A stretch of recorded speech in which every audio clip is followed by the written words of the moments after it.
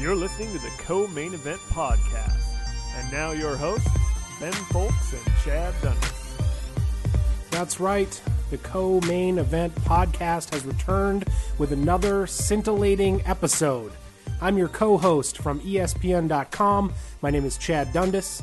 At the top of the show, this would normally be the time when I would introduce the other co-host of the Co-Main Event Podcast, Mr. Ben Folks, as working at MMAfighting.com, but this week on episode lucky number 13, we have some breaking news. Well, I guess it's not really breaking news anymore, but it should have been. We've got a personal change, a life decision to discuss in the life of your co-host, Ben Folks. Ben, today it was announced that you are moving your shop from MMAfighting.com to USA Today /MMA Junkie, which, among other things, makes me not even sure how to introduce you for the podcast. That.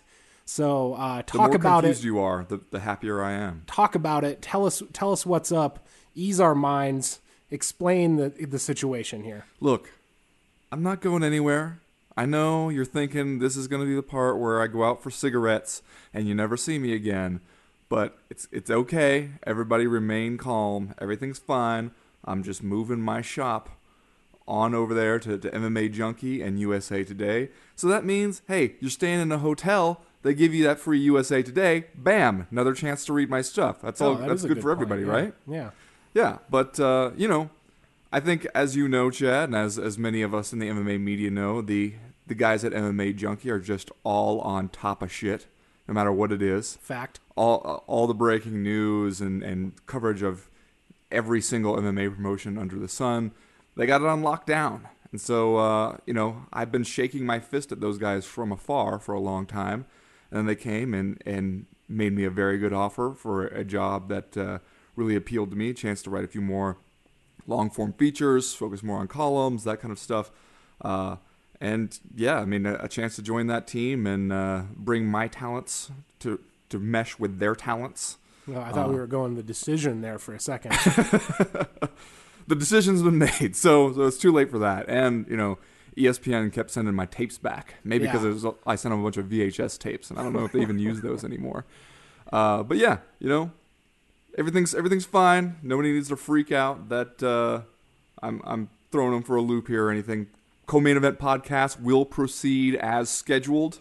That was an important point that I clarified early on there. Important for me too. Yeah, not that I was asked.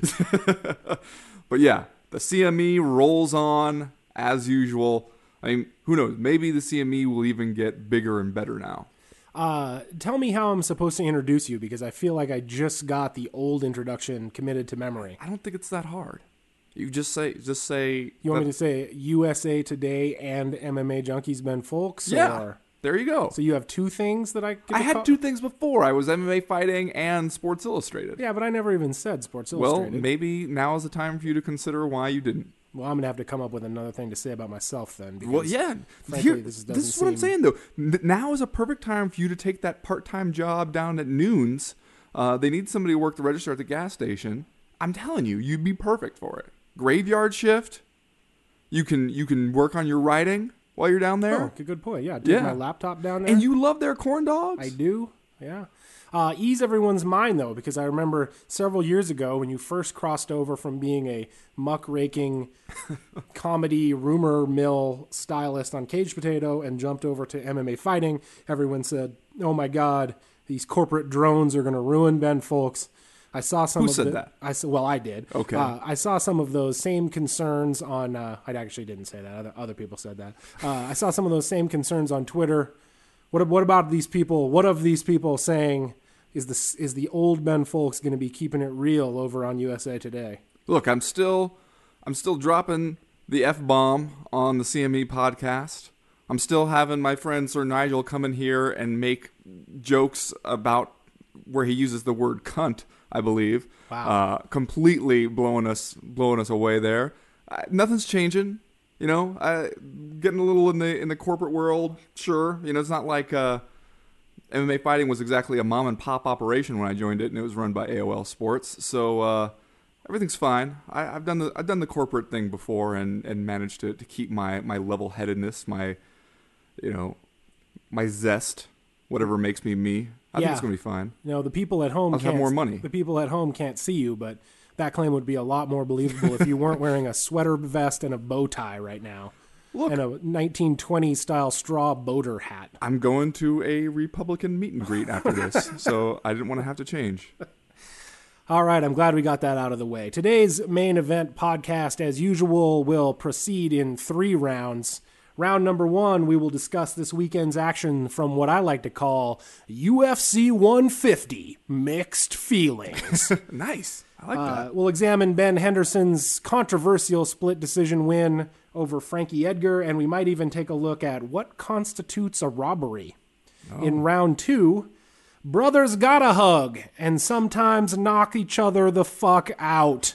Donald Cerrone defeated Melvin Gillard this weekend, also at UFC 150, and we will discuss that, I assume, at length during round number 2 because it was awesome.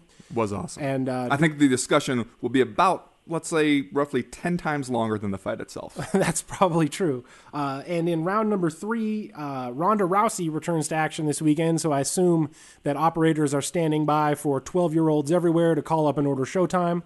She will be fighting Sarah Kaufman. My parents said it was okay. She'll be fighting Sarah Kaufman at Strikeforce. But before we get into that discussion, as always, we're going to cruise through some listener mail. Week in and week out, we ask you to submit questions, comments, concerns to the podcast by going to our website, co-maineventpodcast.com, and clicking the link at the top of the page, email the podcast. We got what I can only accurately describe as a shitload of mail this week. A metric shitload. And so before we answer the questions, maybe we should talk a little bit about what we're going to be doing on next week's show, because next week's show we think might be a little bit different than the normal episode. Yeah. Because by necessity, but also because shit ton of mail's coming in. Yeah. So next week, this weekend, we have the Strikeforce show featuring Rousey versus Kaufman, but then we get a week off before UFC 151 on September 1st. So since we have so much mail kind of already in our coffers, and our mail coffers, and we know we're going to get more this week, we decided next week it would be fun to do a show essentially called All Questions Answered, or Some Questions Answered, as the case may be. All questions considered for answering. All questions considered and the good ones answered. So I think what we're going to do next week is, if we get a fair number of questions this week and using some of the ones that we're going to keep on hold from last week, we're just going to do a whole show where all we do is answer listener mail. Yeah, and I mean, let's be honest, odds are what we're going to do is we're going to start out answering listener mail. We're probably going to use some of that listener mail as a chance to riff, if you will, to go off on our own private little rants about what have you, and then circle back to some more listener mail, and this will go on for roughly an hour. But, a little something different, and we're getting so many damn questions. We would be remiss if we did not find a way to answer more questions. That's right, and I hope it'll be fun for you. I hope you'll like it. If you don't like it, chill the fuck out. It's only 1 week, and the week after we'll be back to doing our normal thing. And you can ask about anything you want. It doesn't have to be, you don't have to just ask about what happened the last weekend or what's going to happen next weekend. Ask about anything you want. What's Chad's favorite sexual position? I don't know. Ask him. Doggy style. Next question. Well, okay. You see, I was thinking you were going to go with something more inventive, but you took the easy route. I was put on the spot. It's the only position I could think of. Anyway, Your wife is a lucky, lucky lady. Let's do listener mail for this week. Our first question of the week comes from Andrew, who asks, what did you guys think of the Mayhem Miller Dana White banter on the Twitter machine? That shit was whack. And unfortunately, since we received this question from Andrew, we have to make an addendum to the story because as broke earlier this afternoon, and I would assume that by the time this podcast becomes available for public consumption, everyone will know. But TMZ has reported that Mayhem Miller was arrested today, apparently nude and having broken into a church and having in Orange County. Fired off a fire extinguisher, I assume among other things. Did a little property damage from the sound of it. Inside the church. Ordinarily, we would probably take this time to mock someone who did that, but honestly, it's kind of bumming me out. Yeah. You, Ben, know, or have spent some time around Mayhem Miller. I have not, but I always considered him one of the more likable guys in the sport. Even, when his public persona is that he does the Mayhem Miller thing, but as a human being, I think he's one of the smarter fighters out there, Absolutely. and was one of the more likable guys just on a personal level. So you spent time around the guy. Maybe you can speak to this in a little bit more detail than I can. But even from afar, from the outside looking in, it kind of makes my heart hurt to think that maybe he is undergoing some kind of personal crisis. Yeah. Hey, just like you said, I feel more bummed out than anything because he's such a good guy. He's a smart guy. He is unique among fighters in a lot of ways, and like you said, the persona is kind of out there. I would have, if you'd have told me Mayhem got arrested, I'd be like, okay, so, I mean, he got arrested for acting up at a Dave & Buster's or something, This makes you worry about, and that the Twitter back and forth that he had with Dana White, which got weird, got weird in a hurry, and was not even one of those instances where you were like, well, Dana White is just being an asshole to someone and they're being an asshole back. It was just really weird. And then this on top of it, it seems like the guy's going through some rough stuff. And, man, heart goes out to him because he is a legitimately good dude. There are a bunch of fighters in MMA who, if this type of thing happened to them, some kind of misfortune befell them, you wouldn't exactly point and laugh, but you wouldn't be as bummed out as you are with Mayhem. You hope he's okay. Hope, whatever's going on, he's able to get it sorted out. I mean, I'm going to say a part of me does think it's kind of awesome that he chose to break into a church and go all nutso. I mean, hey, that's just a lot of fun imagery when you think about Mayhem Miller breaking into a church and shooting off a fire extinguisher. But that can't be a sign of anything good going on in his life right now. Question 2 this week comes from Nick. He asks, since John Jones has signed with Nike, I'm concerned, he put concerned in all caps, that he will never bump up to heavyweight and risk losing his title and sponsorship, thus condemning us to watching another 205-pound reign of rematches like Chuck Liddell. Parenthetically, here comes the question, are you concerned by this too? And then again, parenthetically, see what I did there, end parentheses. I'm not sure if I do see what he did there. Well, I think he just said concerned twice. Like, he's concerned, wants to know if we're concerned. So what he's saying is like he's making a statement and then finding a way to kind of act like it's a question. Don't they all? Most people do. Either that or just say something and say, sup with that, right, which I also like. Yeah. I think it's a pretty sweet move. Wait a minute. Is the assumption there that if he were to lose a fight, that there goes his sponsorship? Well, I think it's actually an interesting question, and it's one that I had not honestly considered before. I saw it online from a couple of different people, but I think that the concern is if fighters, John Jones specifically, because maybe he's the only one that we can point to at this point that has this kind of sponsorship, but like if fighters started to make the bulk of their money from sponsorships, or even make a lot of money from sponsorships from big time sponsors, would they then be more cautious with their fighting careers because they wouldn't want to suffer a setback in the sport and therefore maybe put those sponsorships at risk? I don't think that you would put your sponsorships at risk by losing one or two fights. I mean, I think as far as your performance in the cage, you're going to put your standing in the UFC at risk that way before you put your sponsorships at risk. I think sponsors are generally pretty good at sticking with a guy over stuff like that. The stuff that your sponsors won't stick with you through is crashing your car into a telephone pole or, some kind of lurid personal details. That's when your sponsors drop you. Sponsors don't drop you just because you lose a fight here and there. Yeah, except Nike did stay with Tiger Woods, right, when the Tiger Woods thing broke. I didn't think they did. No, I know. I think Buick dropped him, but I thought Nike was one of the ones that stayed the whole time.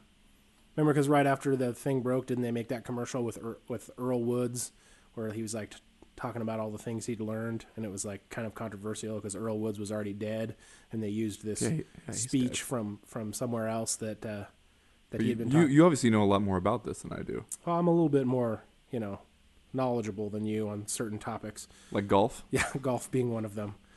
Okay, well, but I mean, again, I don't think that Nike would say to John Jones, hey, if you moved up a weight class and lost a fight, screw it, then you're damaged goods and we're going to drop you. I don't think that's a concern. I wouldn't say I'm concerned in all caps that would keep him from going up. I would think there would be other concerns for him that would keep him from going to heavyweight. And the same thing that all those guys have. When you're a champion at a weight class and you're beating the hell out of everybody there, why do you want to go fight some bigger guys? Right. You're clearly doing pretty well. Yeah, and I don't know, man. It seems like everything that John Jones does, we we find a reason to criticize it and kind of hate on him for various reasons. I'm happy for the guy that he has this Nike sponsorship. Hopefully it opens up the doors for some more fighters to get the same. Question number 3 this week comes from Giles Phillips, who asks, are groin shots still illegal in women's MMA? And I believe the answer is yes, right? Yes. Somebody asked us on Twitter, like after the Invicta fights was on, and I kind of opened it up to female fighters and other people who I follow on Twitter or follow me, and a couple female fighters got back and said, absolutely, they're illegal with good reason. Even Nick Lembo from the New Jersey State Athletic Control Board chimed in on Twitter and said yes, that they're absolutely. And I believe, I can't remember who it was, but one female fighter said that she had been kneed there during a fight, and it caused a cut. Oh, ouch. Yeah. Ouch is right. Yeah. I imagine even though the obvious physiological differences, it probably still hurts to get hit. Yeah. In the swimsuit area, Yes. even if you're a female fighter. You know, the thing was, somebody mentioned this to me on Twitter during the Max Holloway-Justin Lawrence fight this weekend, where Max Holloway kicked him in the groin a couple times accidentally. And it was one of those things where I think Josh Rosenthal told him the first time, hey, I realized that wasn't intentional, but you know, if you do it again, I'll have to take a point away. And then he did it again, and nothing really happened to him. Called his bluff. Yeah.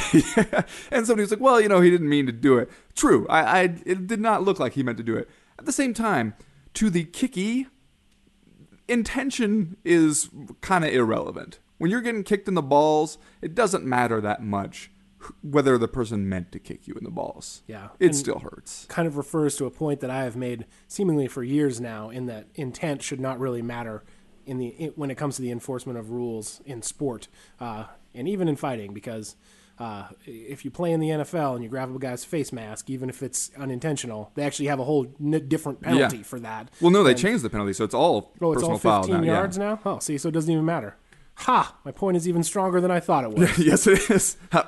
How rarely it happens in that direction. How rarely that occurs. Anyway, that's listener mail for this week. Like we said before, if you want to email us a question or comment, this would be the week to do it. Because next week we are going to try to shoot through as many goddamn questions as we can. And as long as you don't say anything homophobic or otherwise distasteful, we leave that up to Sir Nigel Longstock. So, send us a question and you have a good chance that we will answer it during next week's show. Yeah, maybe we'll even try to see just sheer volume how many we can get through. Maybe we can set a system of like rewards for ourselves. Oh, I would like a reward system. Yeah. I've been waiting to get my reward for some time. Maybe we get a box of pizza in here, and every time we hit 5, then you can have a slice. We hit 10, you can have another slice, like that. Excellent. This thing Our can get out sound of quality hand. is typically so great that I'm sure that just having grease and pieces of pepperoni flying everywhere would only increase it. Anyway, coming up right now, we're going to get into UFC 150 talk because we are about to roll straight into round number 1. Round 1.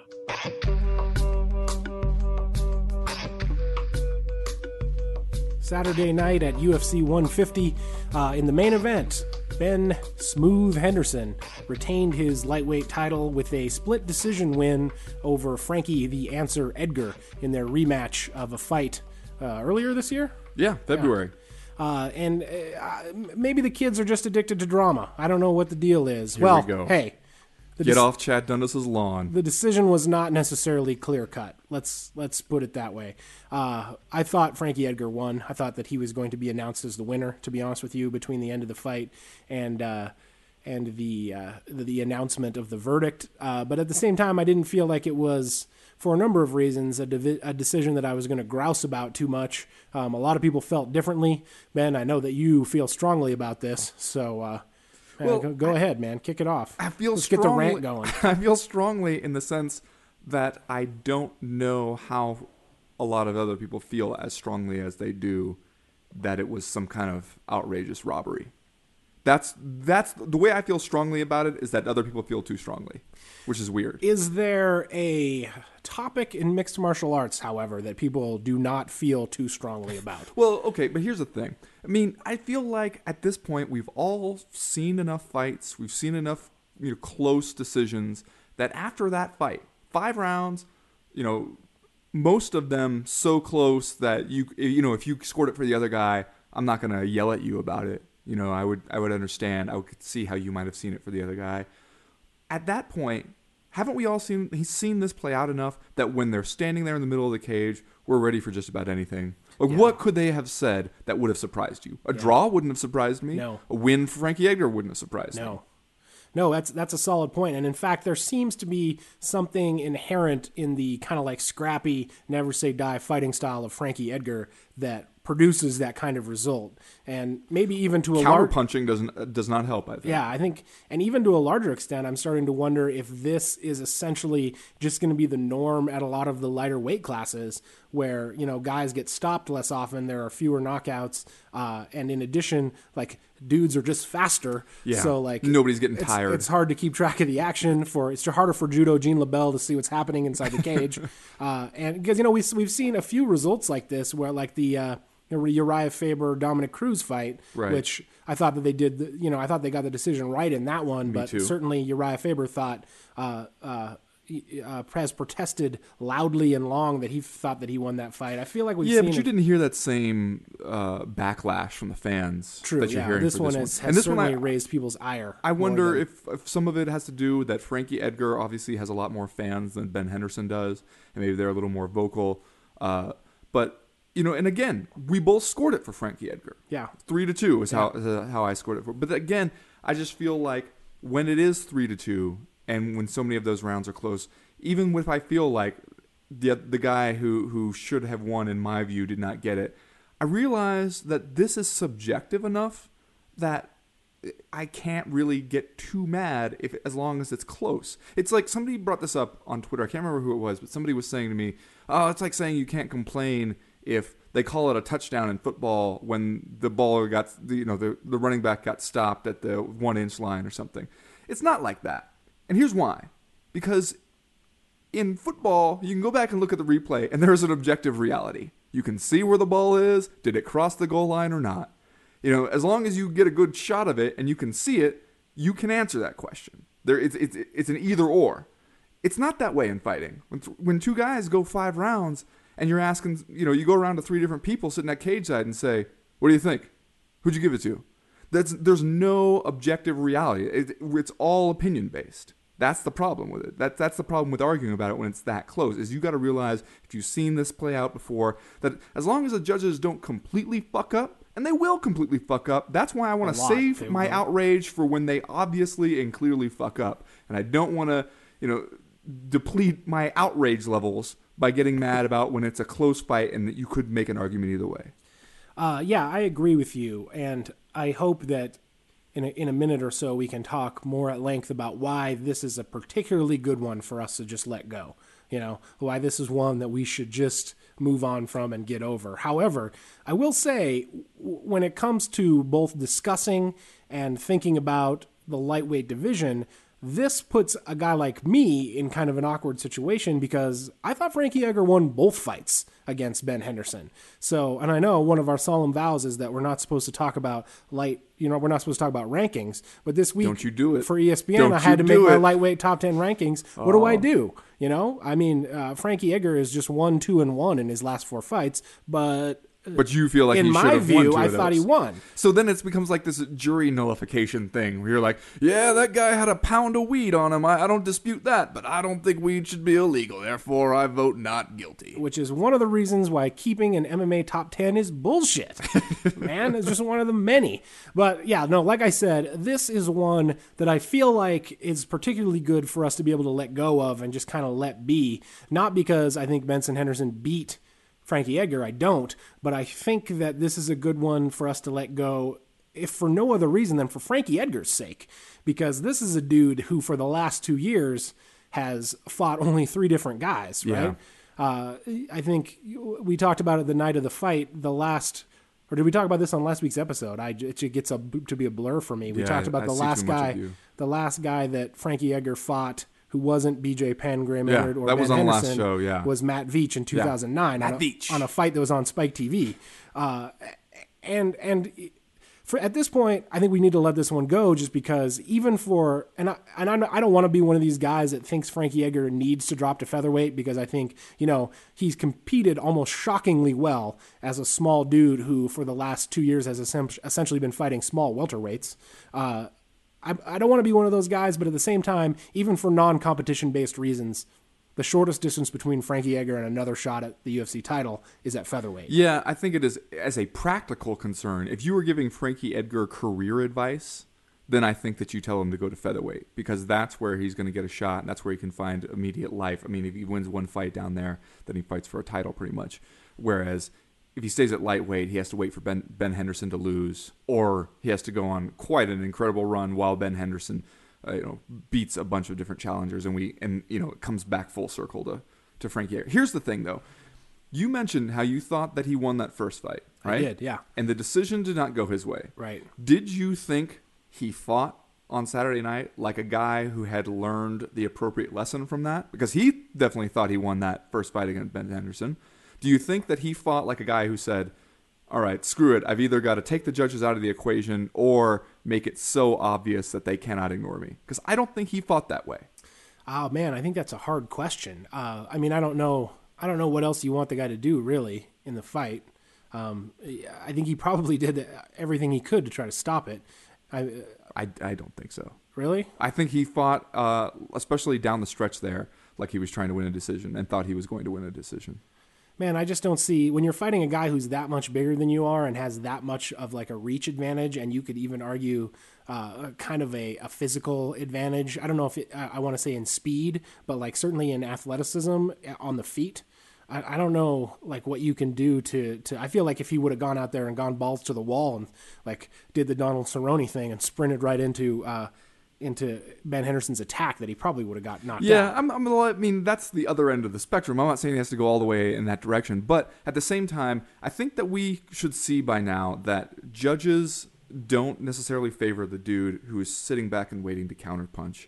That's a hard way to win a decision. Like we saw it, I think, or at least I saw it, I don't know, in the Invicta fight between Sarah McMahon and Shayna Baszler, right, where Shayna Baszler was doing the better, more effective counterpunching. Mm-hmm. But Sarah McMahon was initiating those exchanges and coming in with what looked like, heavy power shots, even if they weren't all landing, and she was getting hit back in return.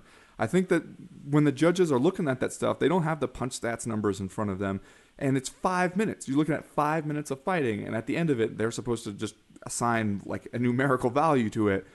They're going off an impression a lot of the times. They're not going off of remembering one or two exchanges. They're going off of what felt like happened there. And you have an advantage if you're the guy going first on those exchanges, coming forward and looking to engage. You have the advantage over the counterpuncher, all other things being equal.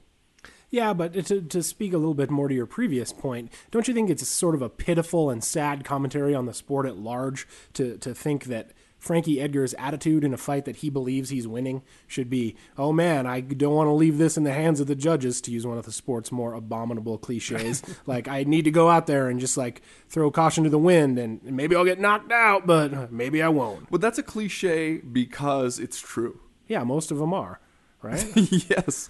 Yeah, but I mean, that's what I'm saying, is that if you felt like you got screwed over by the judges once, then I would think that it would necessarily make you adjust your strategy, or at least try and make it clearer that you are winning all of these rounds. And I thought maybe he just had a little too much faith that the judges were going to see things his way. I think you can make the same accusation toward Ben Henderson. I think Ben Henderson fought a lot of those rounds like, all right, we'll try and keep it even, final minute and a half, we'll turn it on and try and win it that way, which tactically might be kind of smart. I just don't know, especially if you want people to start looking at you like, yeah, this guy's the champion, this guy's at the king of the hill there. It's not going to happen that way. You got to go out there and crush somebody at least once or twice before people start to think of you as that kind of champion. He's not there yet.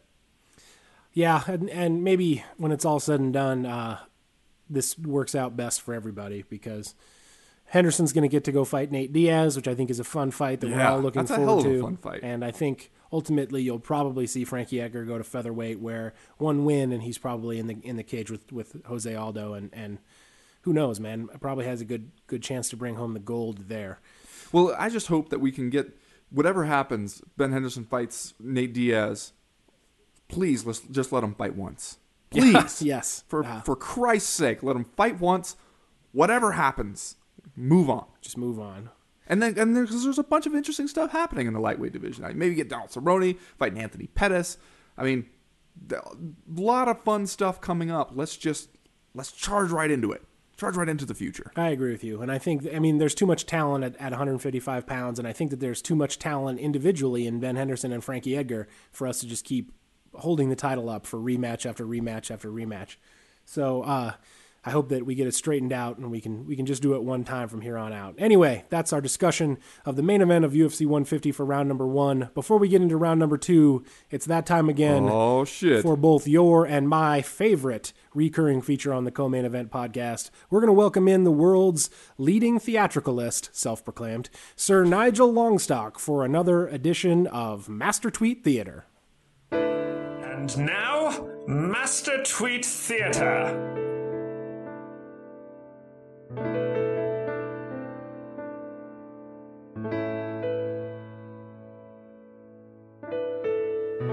That's right. We welcome back to the show our friend and yours, noted theatricalist, Sir Nigel Longstock. Sir Nigel, how are you? Good day to you, sirs.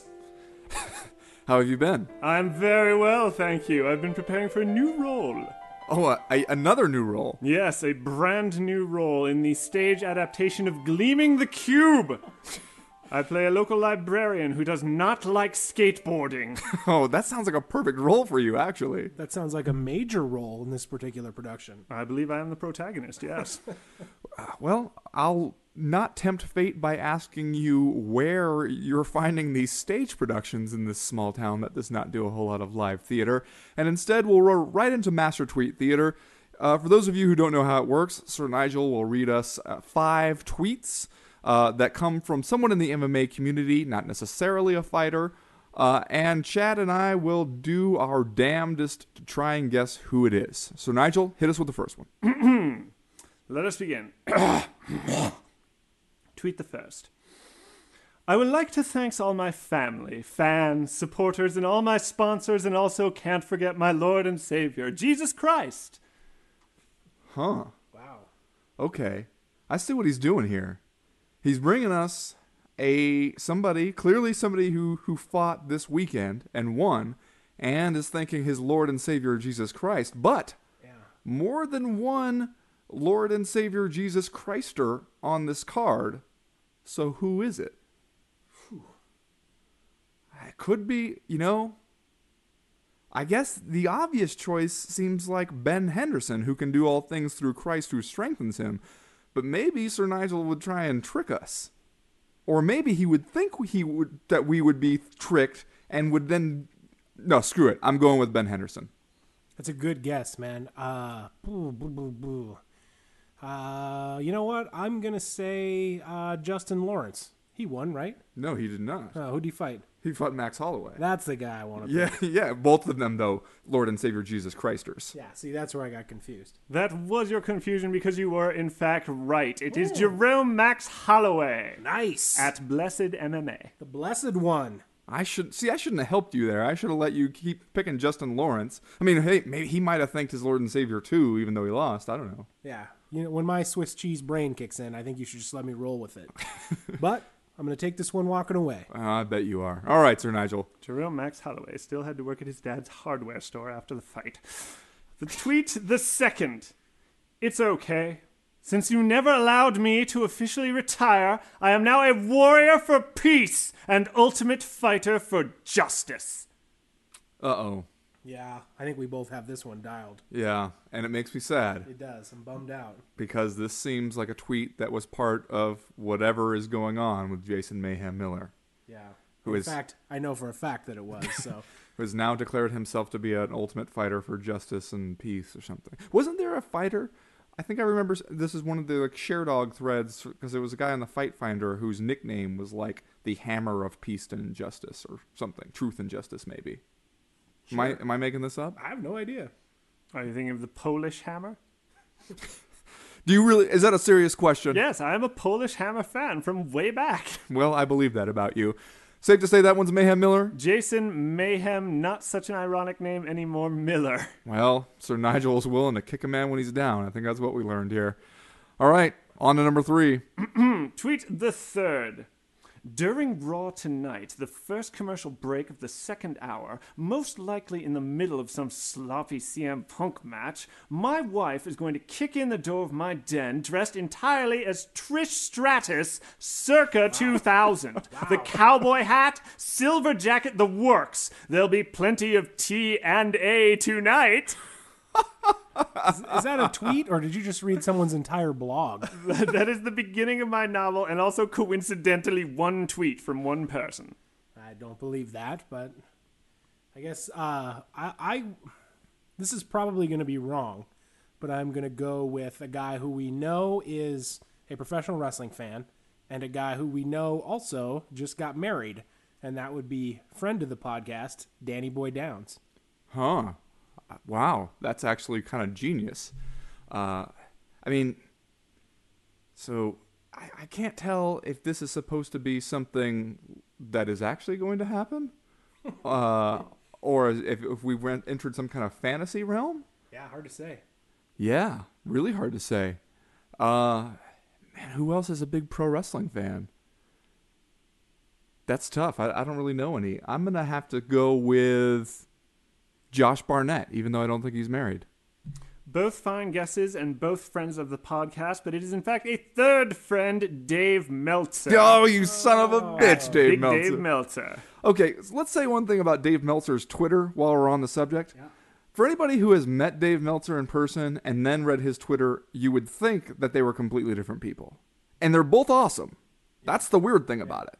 I would describe at Big Dave Meltzer as a must follow. Absolutely a must follow. If you are not following Big Dave Meltzer, get on it. I don't think we need to even give you a reason after you just heard that tweet about his wife being dressed up as Trish Stratus and there being plenty of T and A. Both T and A. The fourth tweet. A fighter cannot run with money in his pockets. He must run with hope in his heart and dreams in his head. Number sign, can't sleep road work time. That seemed to be a struggle for you. It was like doing the damn jumble. Okay, so what we have here is a fighter who seems to be romanticizing poverty. Chad? To me, it seems like an open and shut case, to be honest with you. Whatever do you mean? I'm going to go ahead and guess the poet, Philip Baroni. Oh, I want to guess poet Philip Baroni so badly. Screw it. I'm going to go with you. I'm going to say poet Philip Baroni. The words of the poet Philip Baroni ring with a clarion call. It is. It is the poet Philip Baroni. Hooray. You have ears to hear him. Wow. So I guess what he's saying is, when you don't have any money, then you can run fast as shit. Can't sleep road work time. Well, you should get some sleep in. It's not going to be good for you if you're just running constantly. Yeah, 3-4 hours a night, Even Forrest Gump got some sleep. Can't sleep later, job work time. All right, are we down to the last one? Tweet the fifth and final. We've put a robot on Mars, but no one has still been able to explain to me what a significant strike is. Huh. Astute. Yeah. You want to go first on this one, Chad? I guess I have to. I was drawing a blank. Let me think here. I am going to go with this. I'm sure this is wrong, but I'm going to go with a guy who knows his way around an MMA statistic, Carlos Condit. Huh. Oh, okay. That kind of comes out of left field. You know what, though? I think we see a mix of cleverness, somebody clearly following the news to reference the Mars rover there, but also, the courage to call out the MMA establishment. I'm going to say that, to me, that sounds like the Thug Jitsu master, Eve Edwards. Both trenchant observers of the human condition, but no, it is that friend of the podcast, Daniel Downs, at Danny Boy Downs. Son of a bitch! Damn it. Prodigal son. Even when you guess wrong, he finds a way onto the podcast. He is mordant. Mordant, sir. Hey, you know what, though? I'm going to say we both did pretty well this time around. Yeah. Maybe the most successful Master Tweet Theater ever. I even got one right when I couldn't remember who the guy was. you thought a wrong guy won the fight and still somehow got it right on Master Tweet Theater. He took it walking away. He did take it walking. Speaking of which, next week I'll be judging professional MMA fights everywhere. Yeah. Well, that's it for this installment. Sir Nigel, what does the rest of your week look like? Well, I will, of course, go into dress rehearsal for Gleaming the Cube. We have to get the puppets ready and all of that. Well, you know what? I'm just gonna say good luck. I'm not gonna ask any more about what's going on with those puppets and the cube which will be gleamed. That was Sir Nigel Longstock, everyone. Off to terrorize possibly children. Thank you, sir. Now, on to round 2.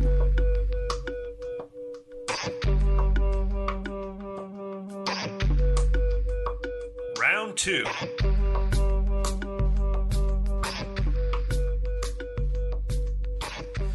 Well, two mostly Greg Jackson trained fighters fought each other last Saturday night at UFC 150.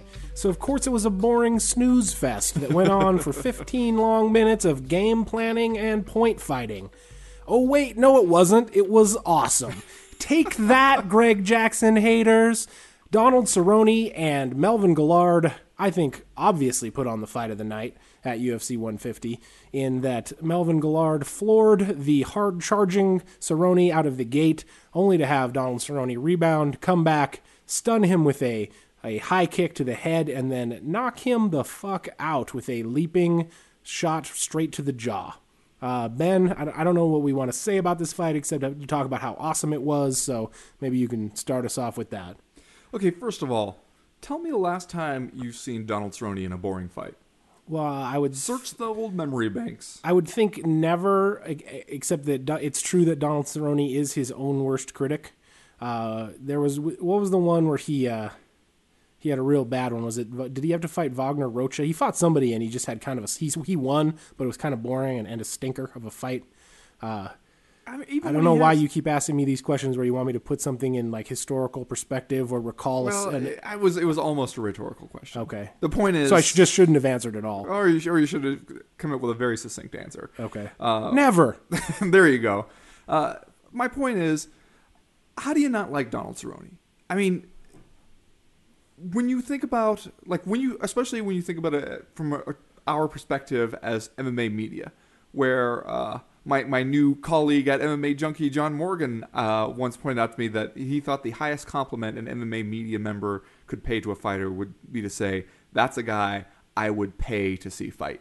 Yeah. Since we don't really pay, or we pay and get reimbursed, when it comes to pay-per-views. But Donald Cerrone has to be top 3 on everybody's list of guys that we would pay to see fight. Yeah, not only that, but just all around personality-wise. Like, that dude is going to go out there and kick ass in the fight, and he's also going to say rad shit all week leading up to the fight. And then right after the fight at the post-fight press conference. Yeah, and the thing is, too, that it was a little interesting experiment in what happens when training partners fight. Because I think we heard a lot throughout the week that, okay, back when they used to spar, Cerrone would get the better of it in the gym. And of course, to Melvin Guillard, that didn't mean anything because sparring was just practice and, it wasn't like going out there with money and brain cells on the line. But then we saw, Guillard kind of dazed him early, but then Donald Cerrone, true professional, hit it well, recovered well, came back and won the fight. Does that make you think that maybe what goes on in the gym does mean a little more than the fighters would have us believe in those instances? Well, yeah. I mean, I think it has to. I think that, if nothing else, at least psychologically, going out there and fighting a guy who you have faced 1,000 times before in the gym and who, by all accounts, kind of got the better of you for a lot of those times has to leave at least some doubt in the back of your brain. I will say, though, that for about 5 seconds there, it sure as hell looked like Melvin was going to win. Yeah. Because Donald Cerrone did almost what he did in the Nate Diaz fight, where he goes at the very start of the cage, or at the very start of the fight, comes sprinting across the cage straight into the strongest part of his opponent's attack, and this time he got punched square in the face and knocked down on his butt. But as you said, to his credit, he got back up, and if he wasn't able to shake the cobwebs off, he at least gave that appearance, and eventually, finished the fight right there afterwards. And I think you're right. This is a good opportunity for us to take a look and see what happens when teammates or very recent teammates fight each other, and also maybe a good learning experience and example for training partners, because I'm pretty sure that Cerrone and Melvin agreed that they were going to fight each other. It seemed like they also kind of made a gentleman's agreement about the fact that Melvin was going to miss weight, then did fight each other, put on an awesome fight, and immediately as soon as it was over, were friends again. So it's not impossible. Yeah, no, it can happen. It makes you think that maybe it's just the being in the gym together during the training camp part is a really hard part, even though Cerrone moved his training camp anyway, even though Melvin wasn't at Greg Jackson's. But here's the thing. Knowing Donald Cerrone's history with Ben Henderson in the WEC, do you think that makes it more difficult for him to earn a title shot as long as Ben Henderson is the champ? Or do you think that the UFC figures, man, no one remembers what happened in the WEC? Only 20 people watched that. So screw it. We can do anything we want. No one's going to say, hey, I saw it in the WEC. Yeah, I think probably a little of both. The thing that I come back to is that both Cerrone and Ben Henderson have, for all intents and purposes, looked like wholly different guys since coming into the UFC.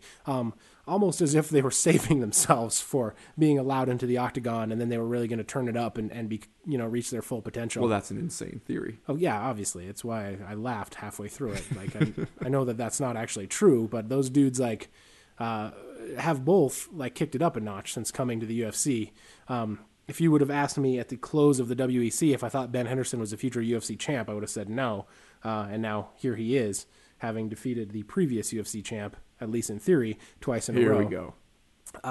So yeah, no, I would definitely want to see those guys fight again, even though they've fought twice before in the past. So this would be their third meeting. I want to see those guys fight in the UFC version of themselves, just because I think it has the opportunity to be another awesome fight. And I think at least in their second fight, it was kind of like Ben Henderson caught him really fast in a guillotine choke, which is Henderson's go-to move, like on a takedown attempt. So, yeah, I think that fight could still be interesting and could still be good, and I hope that they put it together, just not necessarily right away. I mean, I know that Henderson's going to fight Nate Diaz next, and in the interim... Cerrone wants Pettis. Yeah. Here's the thing. I feel like maybe I don't want to see Donald Cerrone become the champ, because then he'd only fight 2 or 3 times a year.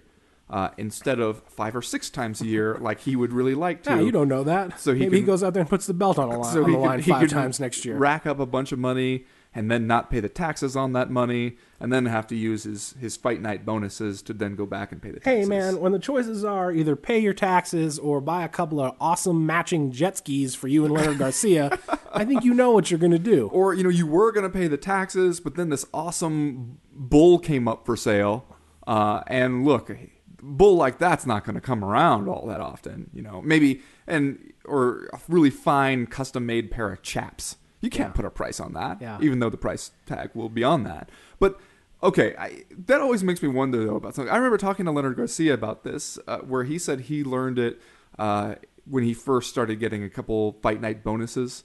Like he got a couple fight of the night bonuses or something when he first fought in the UFC, and he was saying how in his head he thought, well, now I'll always have money.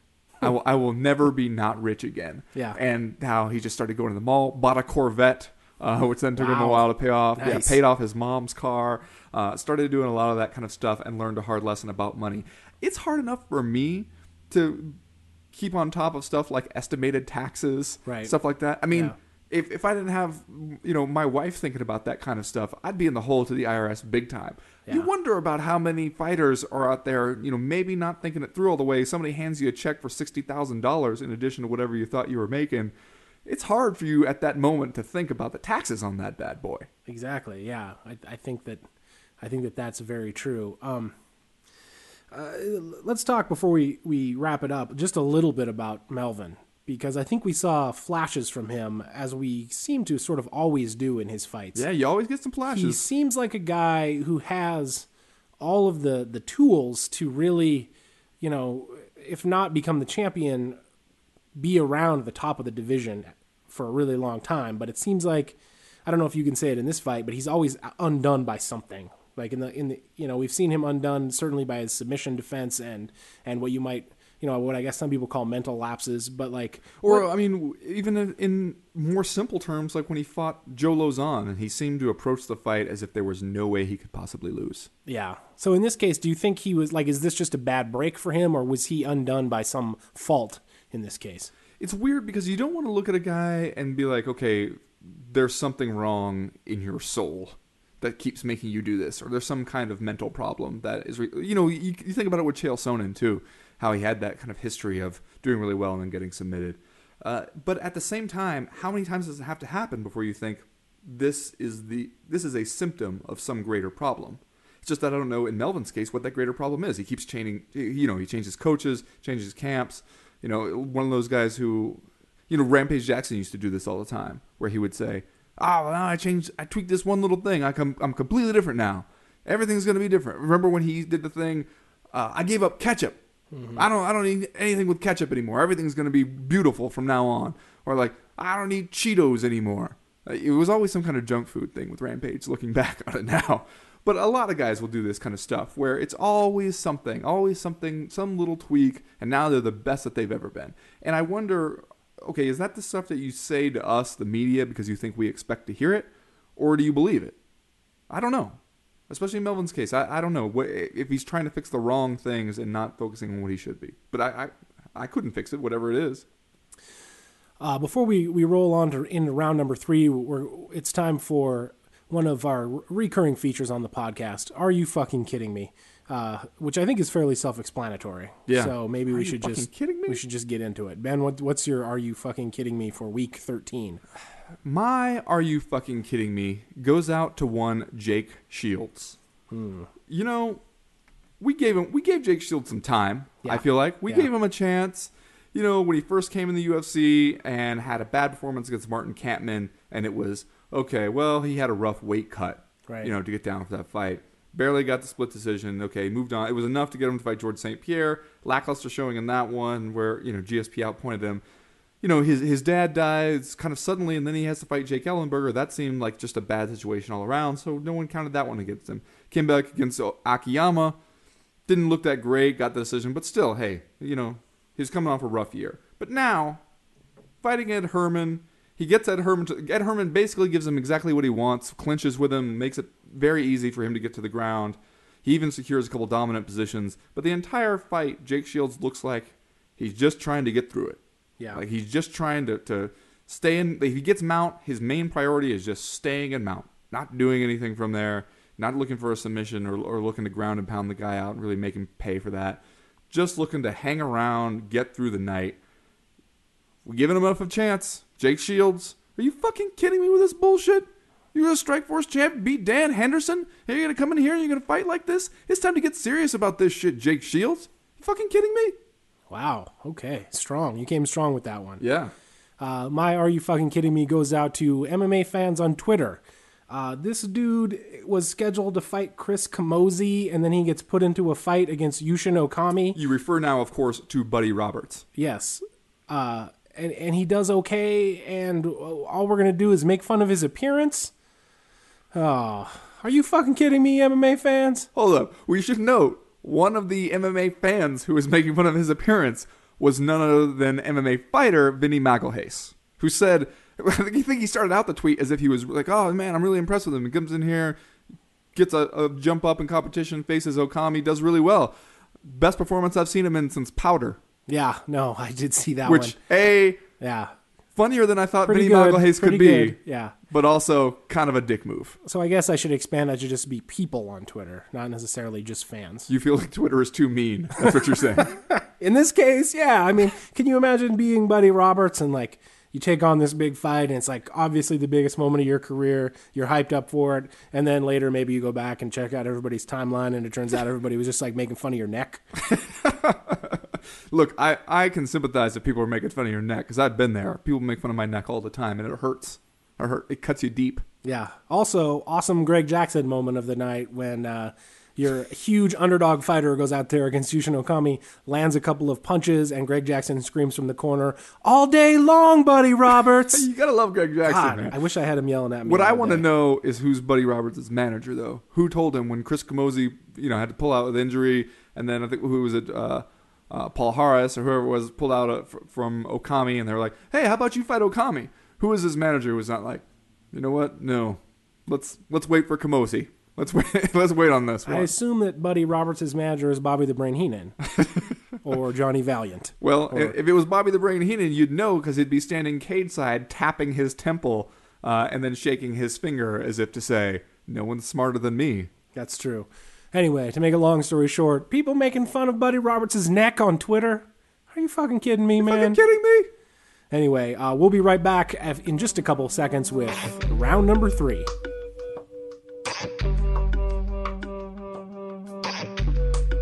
Round 3.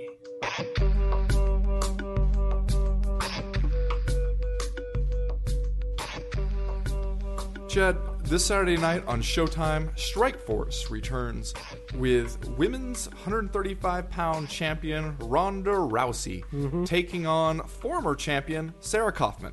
I'm not going to stretch this out any more than necessary. I'm just going to ask you as pumped up for this fight as you were for Rousey-Miesha Tate?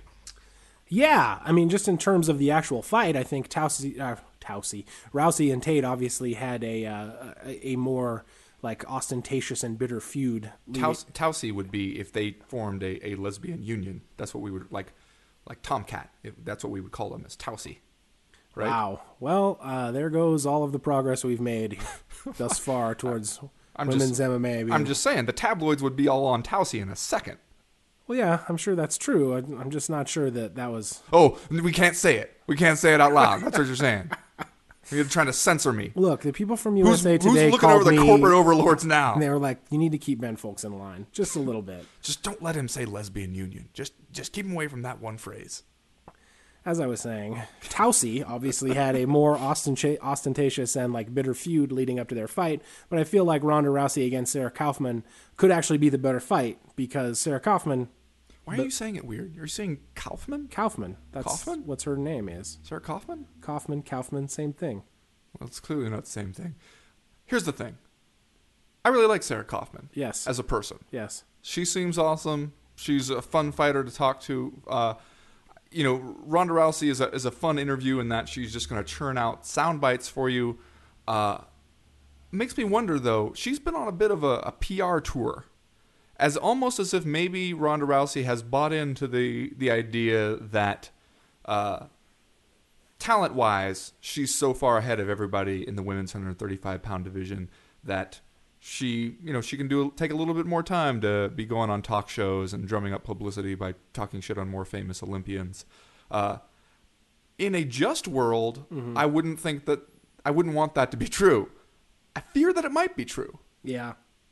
Yeah, but at the same time, like, historically, this sport kind of has a way of just when people seem to be on the verge of reaching the heights of their commercial success, kind of knocking them down.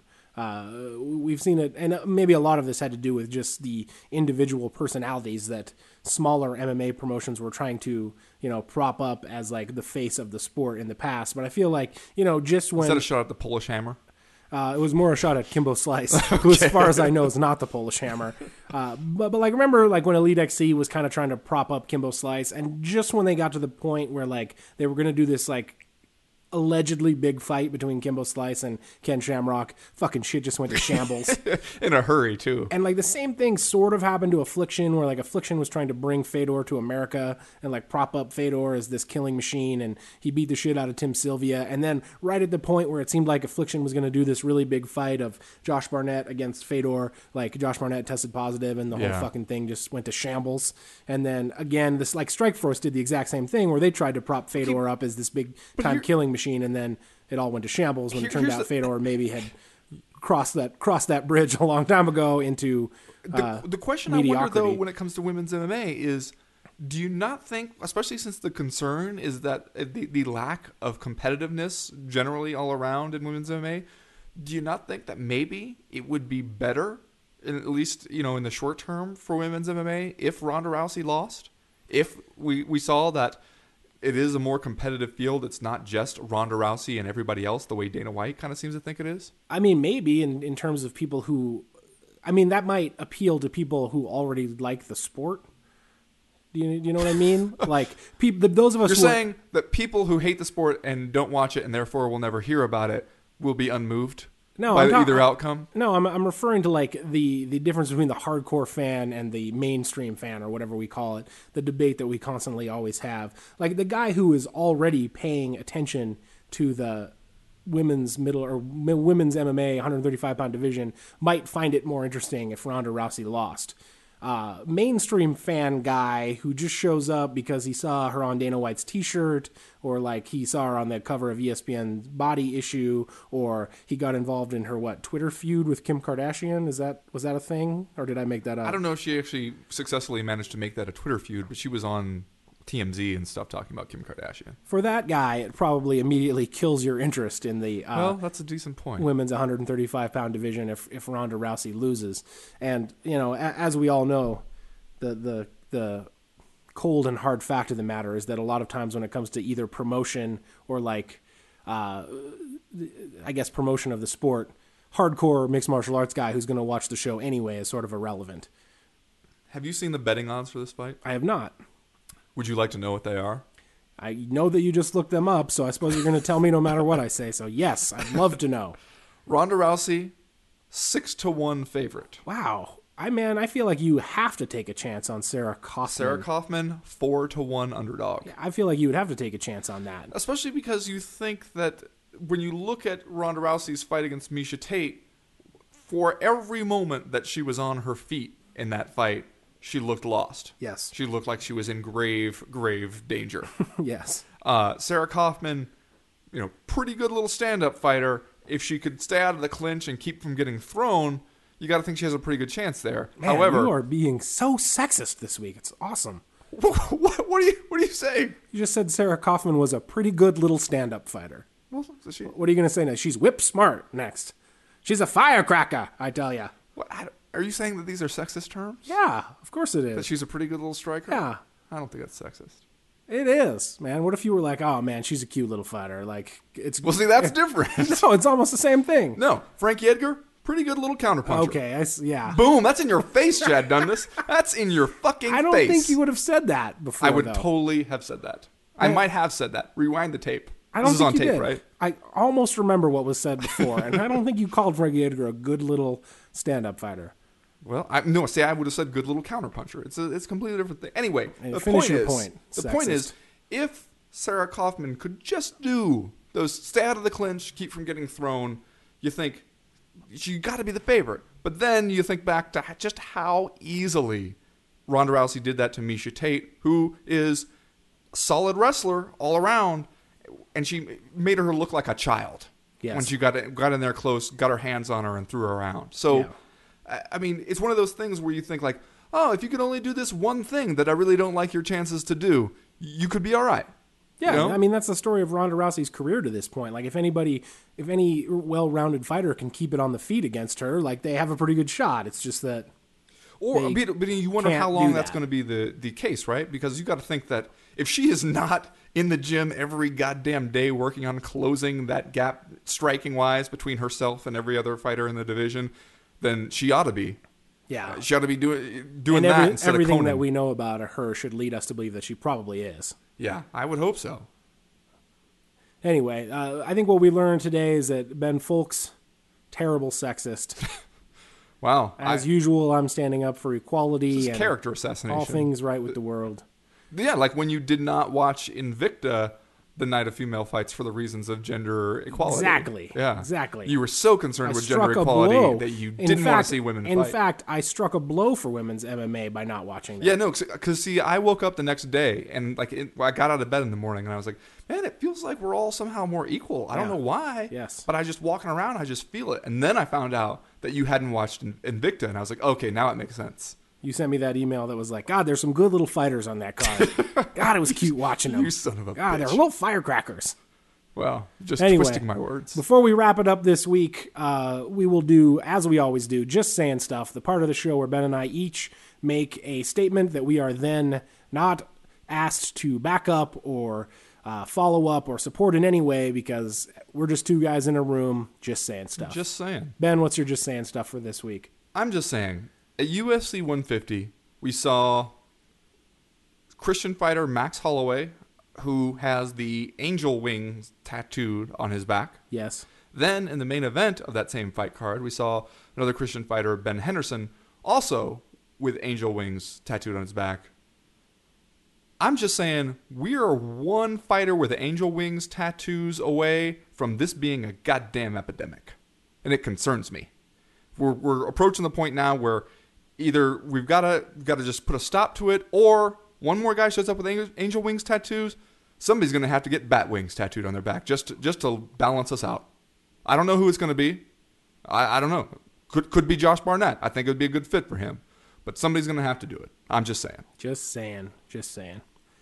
My just saying stuff this week. Nick Lentz is a monster. Oh, boy. Just saying. That's it? That's the show for this week, folks. What, you're just going to stop on Nick Lentz as a monster? Yeah, I didn't feel the need to drone on for 2 minutes like you did with your discussion of the angel wings tattoo, which, frankly, I feel like you stole from me anyway during our discussion during UFC 150. Here we go. Well, then I'm going to just go ahead and pull a Chad Dundas on you and say that your comment about Nick Lentz is racist. Could be. I don't know. It seems and like vaguely xenophobic. I might be both racist and xenophobic of guys vaguely of German descent. Yeah, Could whatever be. he is. Could be. Anyway, that's the carniphobic. That is the show for this week. Next week we'll recap Ronda Rousey against Sarah Kaufman, and we'll also do all questions answered. All questions answered, maybe. So if you've got questions, send them to us this week. You have a good chance of getting on the air in front of literally tens and tens of listeners. The Chad Dundas sexual position question, by the way, asked and answered. So come up with something else. Move on from that one. I'm going to work on my racism. Ben Folks is going to work on his sexism. We'll be back next week with another episode of the Co-Main Event Podcast. But for now, that's it. We're done. We're out.